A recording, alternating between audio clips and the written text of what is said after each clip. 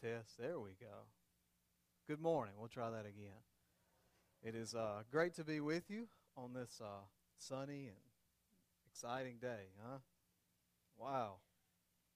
I am excited to be here. I'm grateful and humbled for the opportunity to serve you this morning through the preaching of the Word, and I'm grateful that God gives me an opportunity to serve Him in that capacity, along with other capacities. I'm excited to worship God on this day. I was thinking on the way in here, on the way over here this morning, I was reminded of Job saying that God controls the path of the thunderstorms. And I was saying, all right, God, let's keep it off me as much as we can while I'm driving in. And He did that. But it is truly exciting to be with you this morning. I want to ask you to turn in your Bibles to Psalm 27. Psalm 27. It will probably be a familiar psalm when we begin to work our way through this. Psalm chapter 27. And this morning we will be focusing more on the first 6 verses. It is a psalm of 14 verses, but we will stay in the first 6 verses and see what God has to share with us through Psalm 27. Before we do that, I'm going to ask you, if you would, to please bow with me in prayer this morning. Father, we are honored to be in your house, God. We are honored to be in the place of worship, Lord, to be in a place of fellowship where we can fellowship with our brothers and our sisters, our friends and our allies, and God, where we can hear from you, where we can talk to you. And I pray, Lord, this morning that we would do both. I pray that we would sing to you and talk to you and express who we are to you and express our emotions to you, express our thoughts and our attitudes, our desires and our wants. And I pray that as we do that, Lord, you would express the same things to us. And I pray, God, as you express back to us your attitude and your heart for things and your thoughts and your desires for our lives, Lord, I pray that ours would melt, that they would begin to mold to fit yours, Lord. That our desires and our attitudes and our heart would begin to look like yours. And God, we know that that happens through your word. We are honored today to hear from your word. I thank you for the opportunity, Lord, to stand before family, my brothers and sisters in you, and to share a message that you've laid on my heart. And I pray, God, that you would fill in the holes that I will inevitably leave. And I pray, God, that you would speak. I pray, God, that we would listen. And I pray, God, that we would be changed. Lord, this time is yours. Be honored, be glorified. Help us to tune our hearts to you, God. And we pray this in Jesus' name. Amen.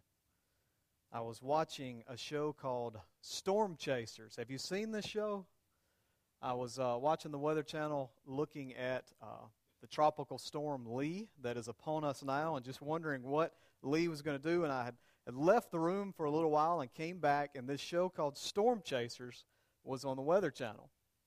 And I've never seen it, and I saw a little 5-minute snippet, I guess, of the show, and it's where, if you've seen it, you know a lot more than I do about it, but it's where these guys get in a vehicle and they find out through the meteorology and all of that where a tornado is going to hit, where a tornado, or the likelihood that a tornado is going to hit in a certain place, and so they go to this place hoping to see the tornado.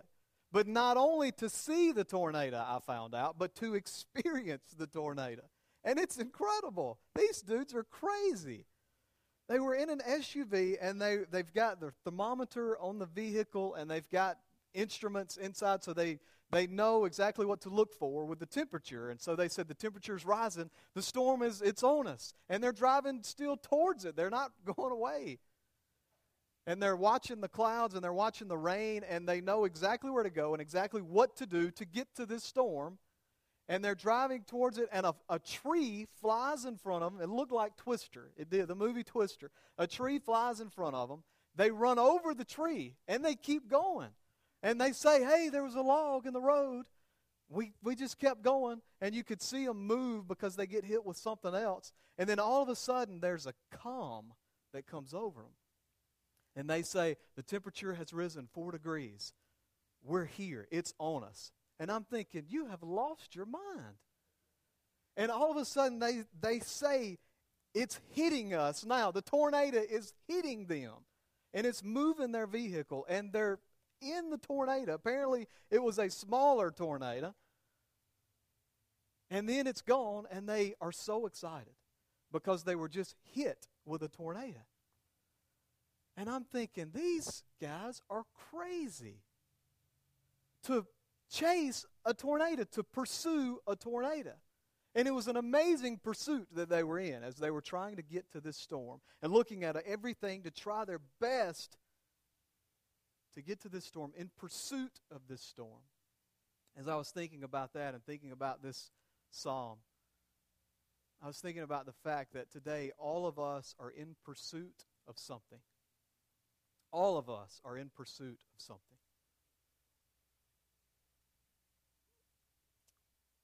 What I propose to you this morning, and this will be our guiding thought, this will be our guiding principle as we walk through this passage. And I want to give you this principle and follow it up with a question. Whatever you are pursuing is your God. And I'm going to clarify this. I'm going to elaborate on it so you understand exactly what I'm saying. But this morning, know this. Whatever you are pursuing, whatever it is you are in pursuit of this morning, is your God. Here's the question. Are you pursuing God? Whatever you are pursuing is your God. Are you pursuing God? I want to give you the definition of pursuit and what I mean by pursuit so that we don't play semantics and try to weasel our way out of it and say, well, that's not me. A pursuit, it is a quest. It is an effort to secure or attain something. It is an occupation or a lifestyle or the like, something like that, an occupation or a lifestyle or a hobby, a practice in which a person is engaged regularly or customarily. Let me say that again. Any occupation, pastime, or the like in which a person is engaged customarily or regularly. When we think about this idea of pursuit and we are pursuing something, oftentimes our lives revolve around small pursuits.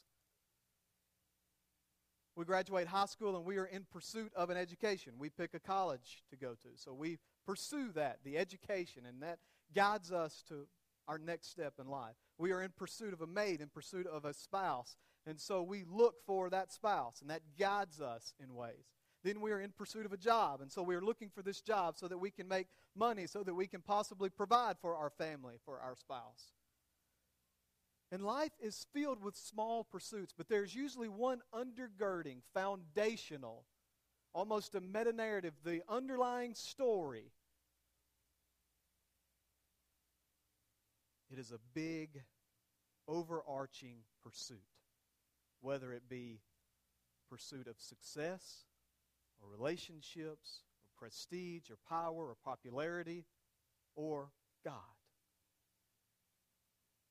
But we are all in pursuit of something. And what happens is this big pursuit, this overarching pursuit, this undergirding pursuit is what we then filter all of our small pursuits through. We say, should I pursue this? Well, let me look at how that fits into my larger pursuit. So if we are pursuing God, then we filter that through our pursuit of God. And we say, will this help my pursuit of God? Will this help me get to God, get closer to God? Will this help me attain success? Will this help me attain prestige?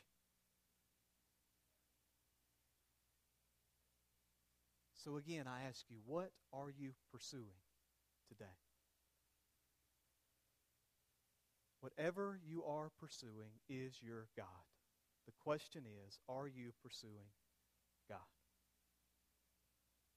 Psalm 27, as we look at this passage, it is an amazing passage of Scripture. I want to give you two principles of pursuing God. And this is my desire for us this morning, that when you leave here, you will know for sure whether you are pursuing God, whether He is that main, foundational, overarching, undergirding pursuit. I want you to be very clear on that when you leave here today. And I want you to know how to pursue God. What does that look like? What does it mean? And to do that, we're going to look at the man after God's own heart. It's almost a picture into David talking about and to God.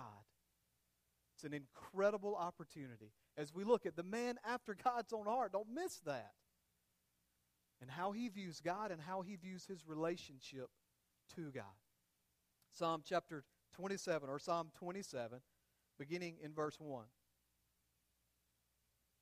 So that we will have context, we will read the whole psalm, and then we will come back and focus on the first 6 verses.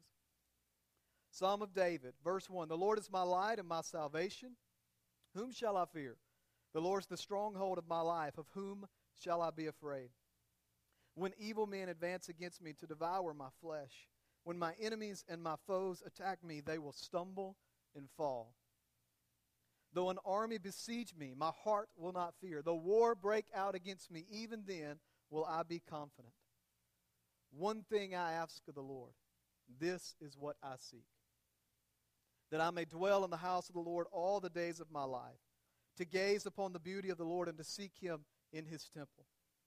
For in the day of trouble He will keep me safe in His dwelling. He will hide me in the shelter of His tabernacle and set me high upon a rock. Then my head will be exalted above the enemies who surround me. At His tabernacle will I sacrifice with shouts of joy. I will sing and make music to the Lord. Verse 7. Hear my voice when I call, O Lord. Be merciful to me and answer me. My heart says, if you seek His face, your face, Lord, I will seek. Do not hide your face from me. Do not turn your servant away in anger. You have been my helper. Do not reject me or forsake me, O God, my Savior. Though my father and mother forsake me, the Lord will receive me.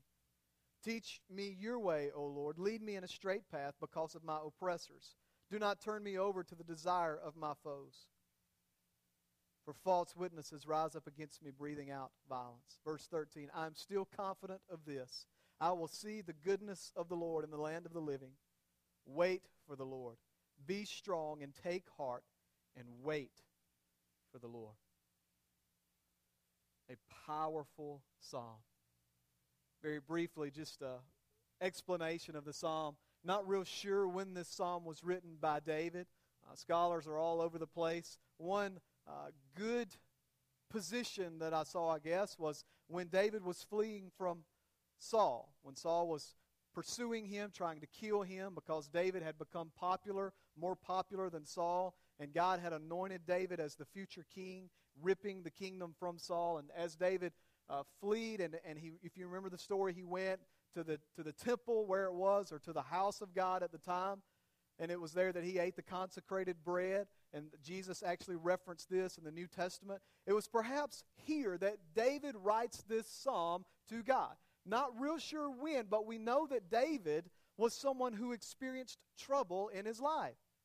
I mean, here was the shepherd boy who fought the bear and the lion. Here was the shepherd boy who fought the giant. Here was the shepherd boy who was anointed king, and the king despised him. And remember who Saul was. Saul was picked as king because he was head and shoulders above anyone else. He was a big dude.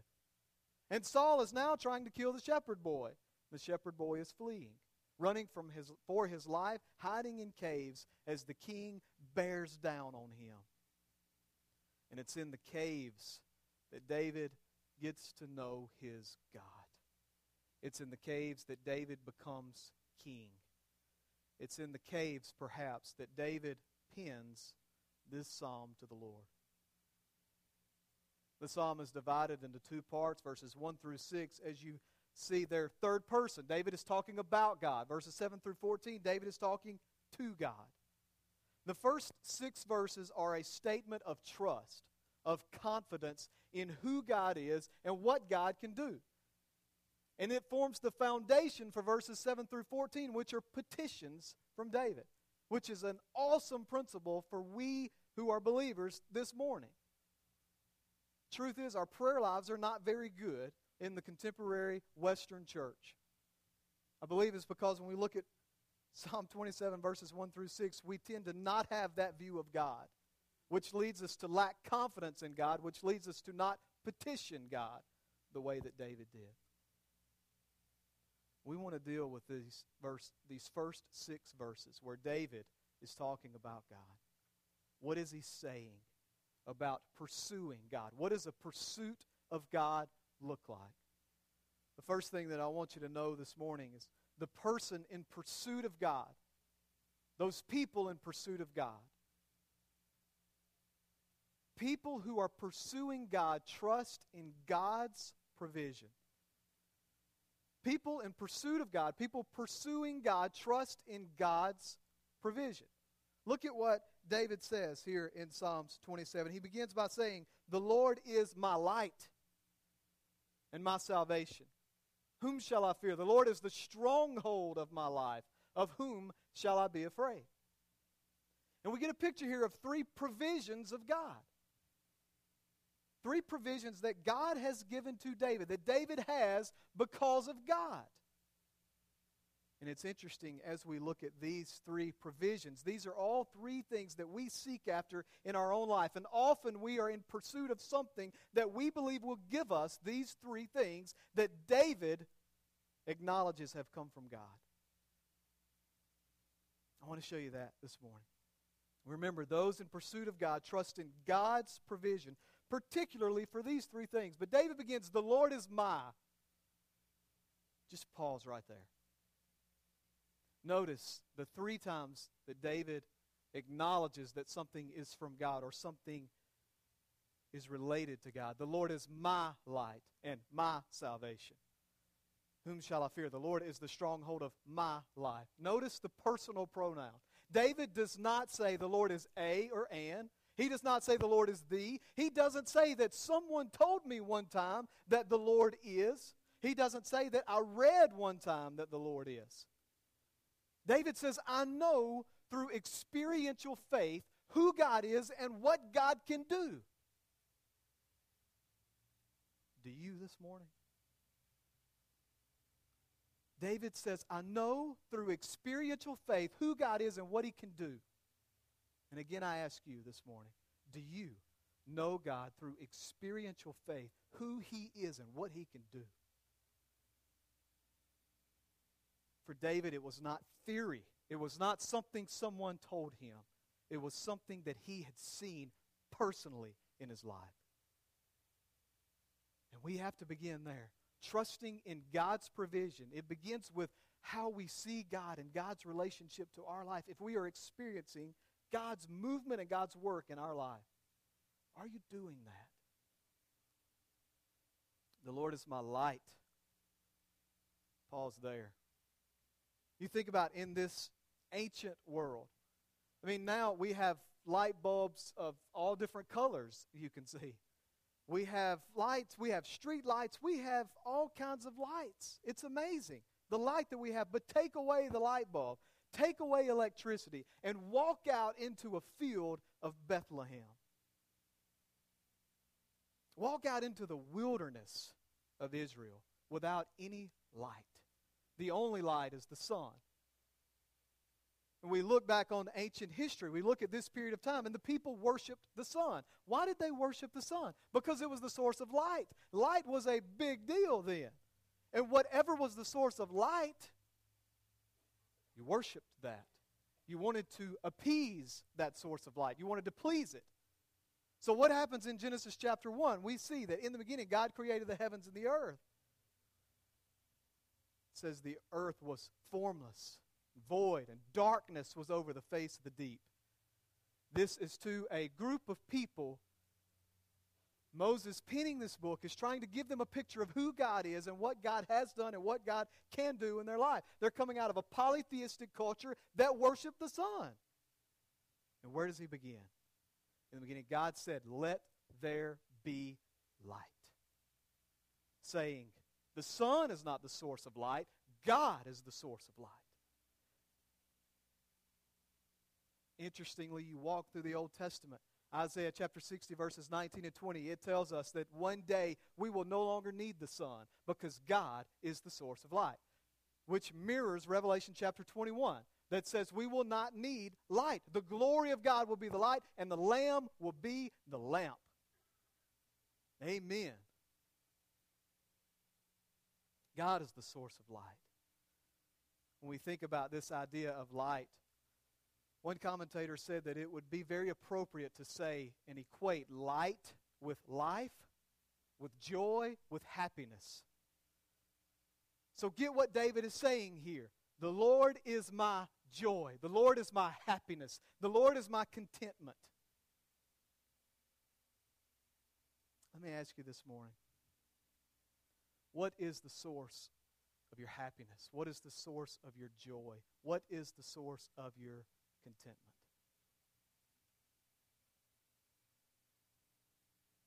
Is it success? Is it money? Oftentimes we can look at when we are happy and when we are sad to see very clearly what it is that makes us happy and makes us sad. Circumstances change and it makes us happy. They change, it makes us sad. David, who is running for his life, says, "The Lord is my joy. The Lord is my happiness." It doesn't matter what happens in my life. I still have joy. I still have contentment because I still have God, no matter what else happens. And please don't misunderstand what I'm saying. I'm not saying that God exists to make us happy. That is not what I'm saying. What I'm saying is because God exists, we should be happy.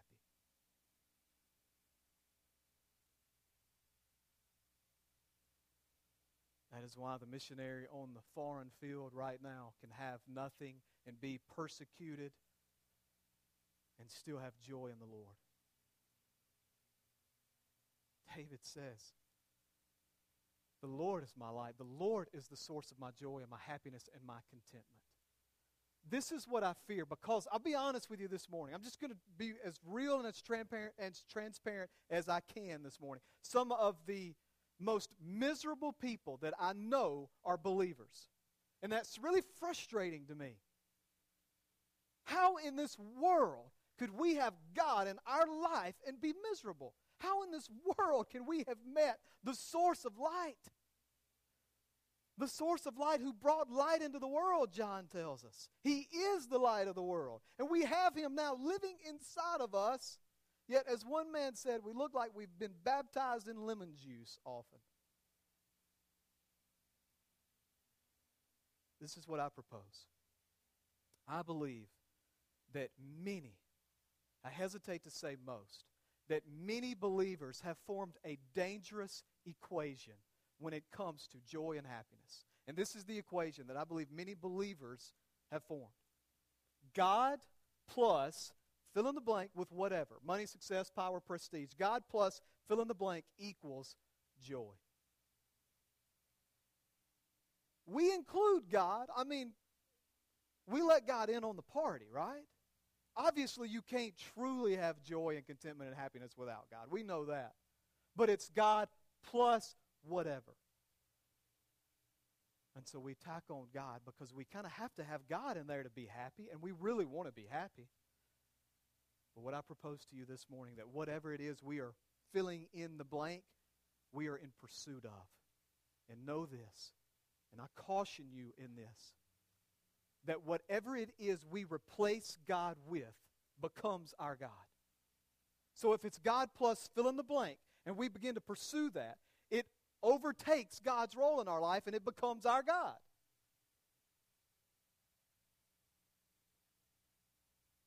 What is the source of your joy? What is the source of your happiness? What is the source of your contentment? The Lord is my light and my salvation. What a powerful word picture here in Psalm 27. This idea of salvation during this day, it was an incredible word picked up from another language. It actually means, the root of it is, we'll get to that, but it means to make wide and to make sufficient, as opposed to being restrained. As opposed to being bound and being narrow, you are made wide. You are made capable. It's possible now. But it's interesting that it could only happen through an outside source, because there's something on you that is restraining you. There's something around you that is binding you, that is keeping you bound, that is keeping you contained. And it takes an outside source to break off the restraints to make you sufficient, to make you wide. It was used in non-theological ways. When Moses went and saved the daughters, saved, that word was used, the daughters of Ruel from the would-be robbers and attackers. He was the deliverer. He was the source of salvation. He was the outside source who had come to a people who couldn't take care of themselves, and he delivered them. He did the same when he delivered the Israelites out of Egyptian bondage, constantly pointing to the true source of salvation, which is a theme throughout the Old Testament. As they come into the Promised Land, the source of their salvation is who? It's not Joshua the leader. It's not the army of Israel. It's God. He is the outside source who is providing deliverance, who is providing salvation. I hope that you have already gone to the New Testament with that idea, because this word that is used is the word yis, where we get Yeshua.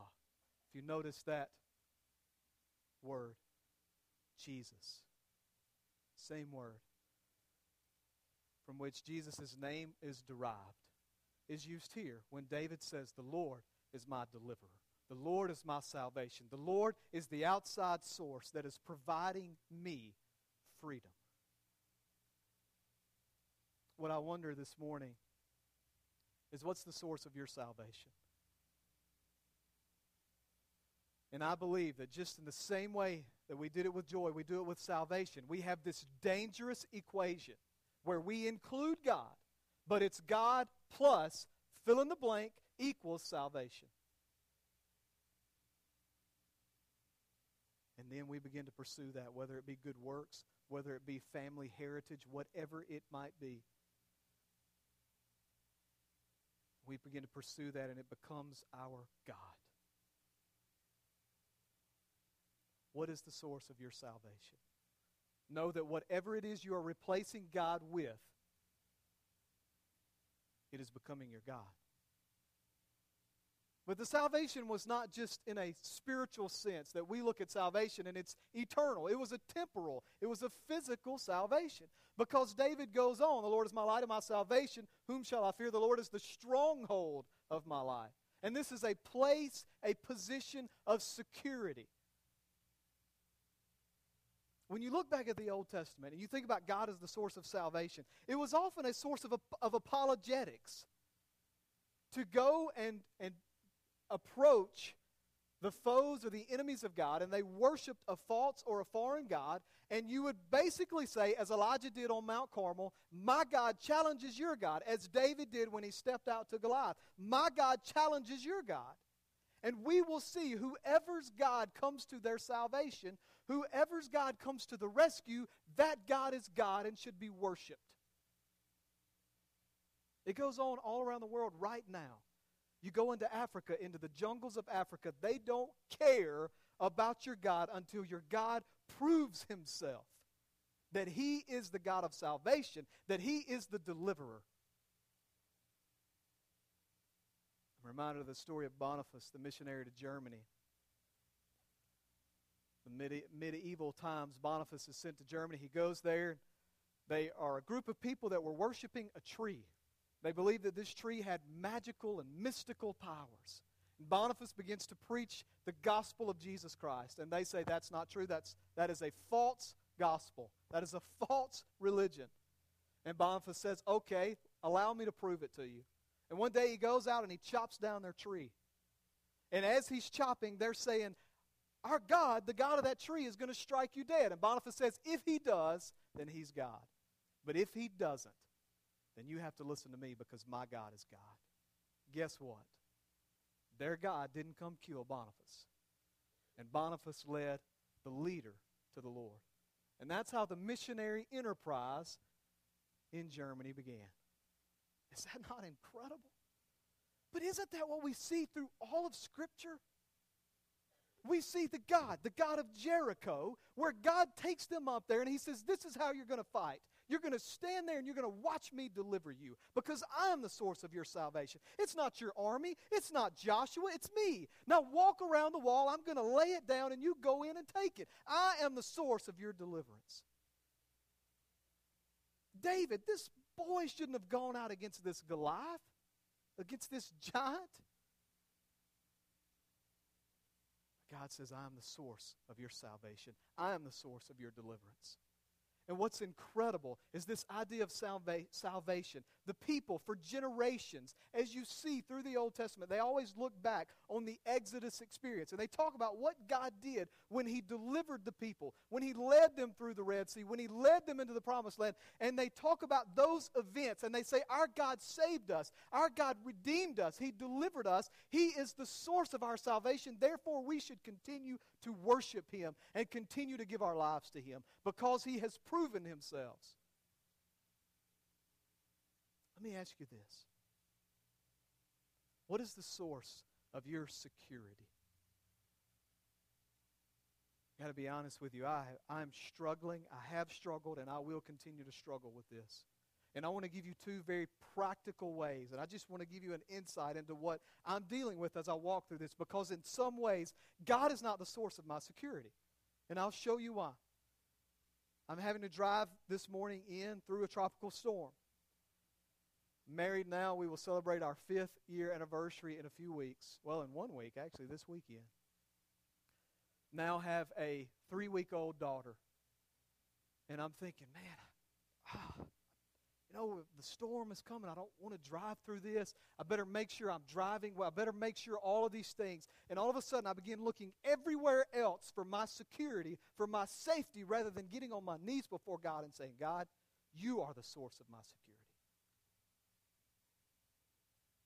Even if my tires go flat, you can inflate them and keep me going if you want to. You are the source of my security. Another way that I'm struggling right now. 2 ways, actually. When I was born, my mom was working in a bank. She bought stock in this bank. Eventually, those stocks grew for a college fund. It's not a lot, but it's enough. It's money, right? So what I do is I shifted them to a good friend who has put them somewhere. And oftentimes when financial troubles hit, I go, well, at least that's there, right? At least I have security in that. And my wife and I have been praying. We're struggling with it right now because I don't want that to be my security. It shouldn't be my security. And so we're praying right now, God, do you want us to use that to adopt a kid? Do you want us to give it away? We don't want to trust in that, Lord. And if it takes me getting rid of that so that I don't trust in it, please help me to do that. I don't want my security in financial bonds and financial stocks. I don't want my security in insurance. If it means giving up all of that and saying, I trust you, God. You can do it. You are sufficient to deliver me, to protect me. You are my source of salvation. Now, am I saying all of that stuff is wrong? No. I'm not saying it's bad. This is what I'm saying. Trusting in that as your security is wrong, and that's bad, and it's sin.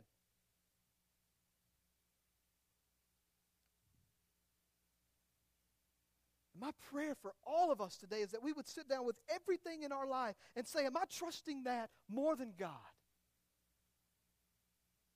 Is that my security? If it is, then I've got to get rid of it because it is becoming my God. And God wants no competitors.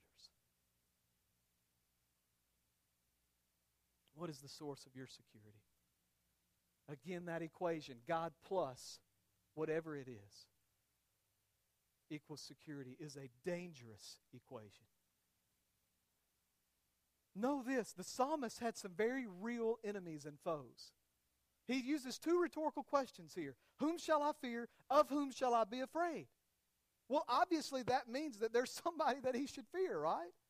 There's something very significant that is coming against him. And it's amazing what he does. He gives Three descriptions of God. The Lord is my light, my salvation. The Lord is the stronghold of my life. And he does the same with the enemies. When evil men advance against me to devour my flesh, when my enemies, when my foes, mirroring God. He's saying this is a very significant source of fear. These enemies are very significant.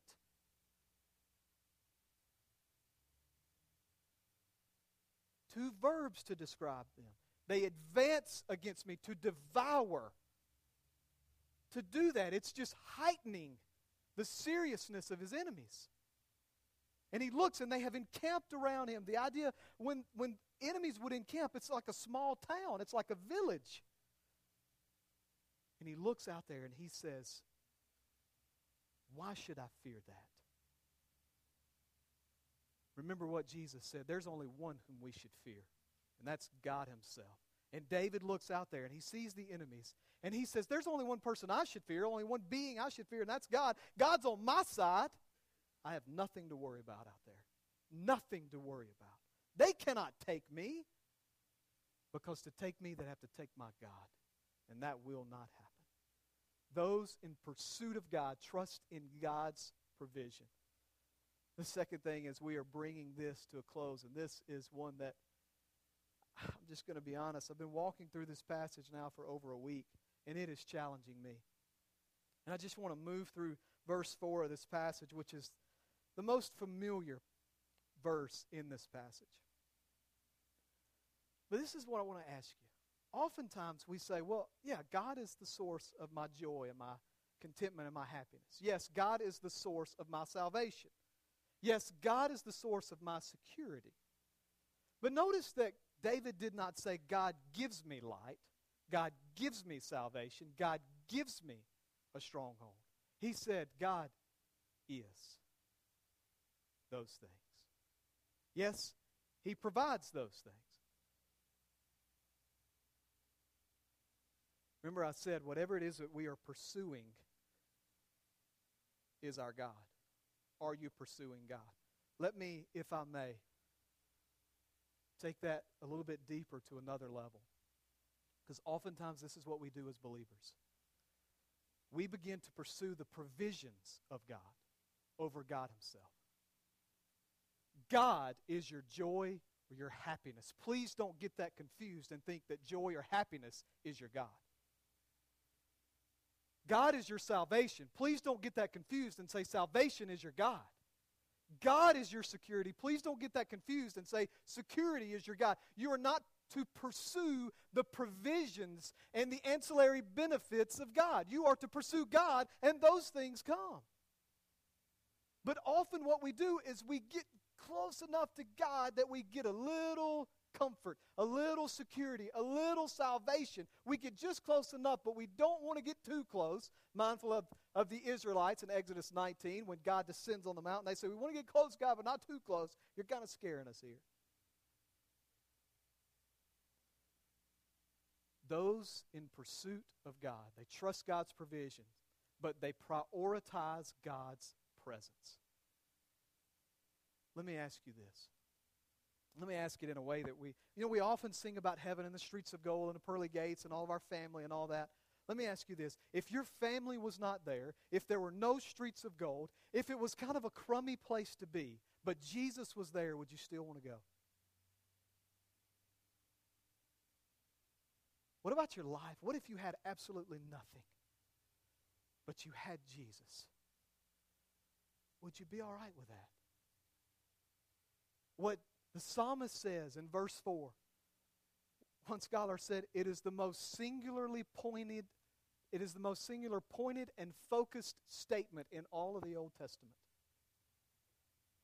Verse 4, one thing I ask of the Lord. This is what I seek. Basically saying the same thing. Those two statements parallel one another. One thing I ask, this one thing is what I am seeking.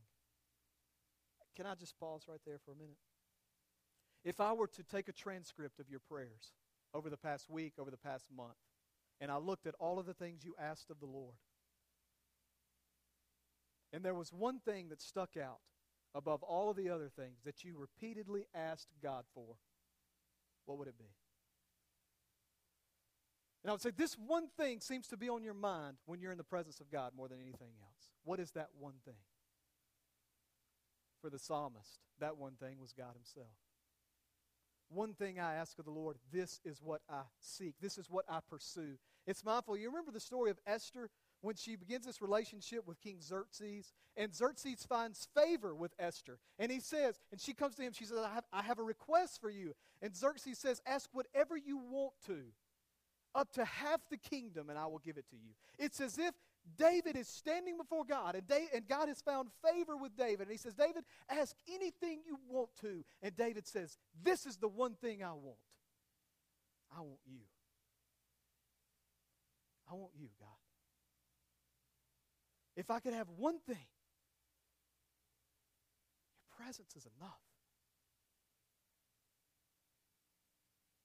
The psalmist is obsessed with God. He is obsessed with the presence of God.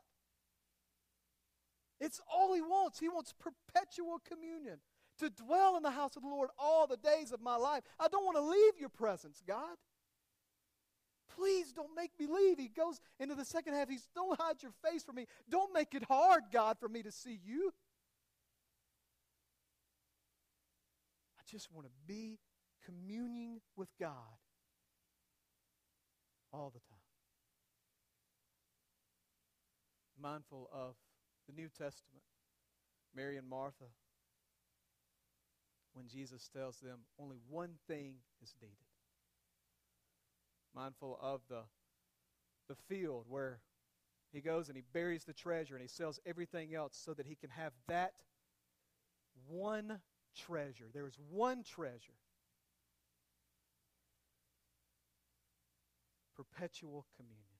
Do we yearn, crave the presence of God? Do you crave the presence of God in your life? Or could you go without it? It's amazing what happens. One thing I ask the Lord, this is what I seek, that I may dwell in the house of the Lord all the days of my life. And there are two benefits of this. To gaze upon the beauty of the Lord. Wow.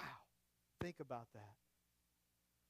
I mean, we have gathered here, we're singing, we're praying, we're giving offerings. Has it ever occurred to us to just stop and to gaze upon the beauty of our Lord?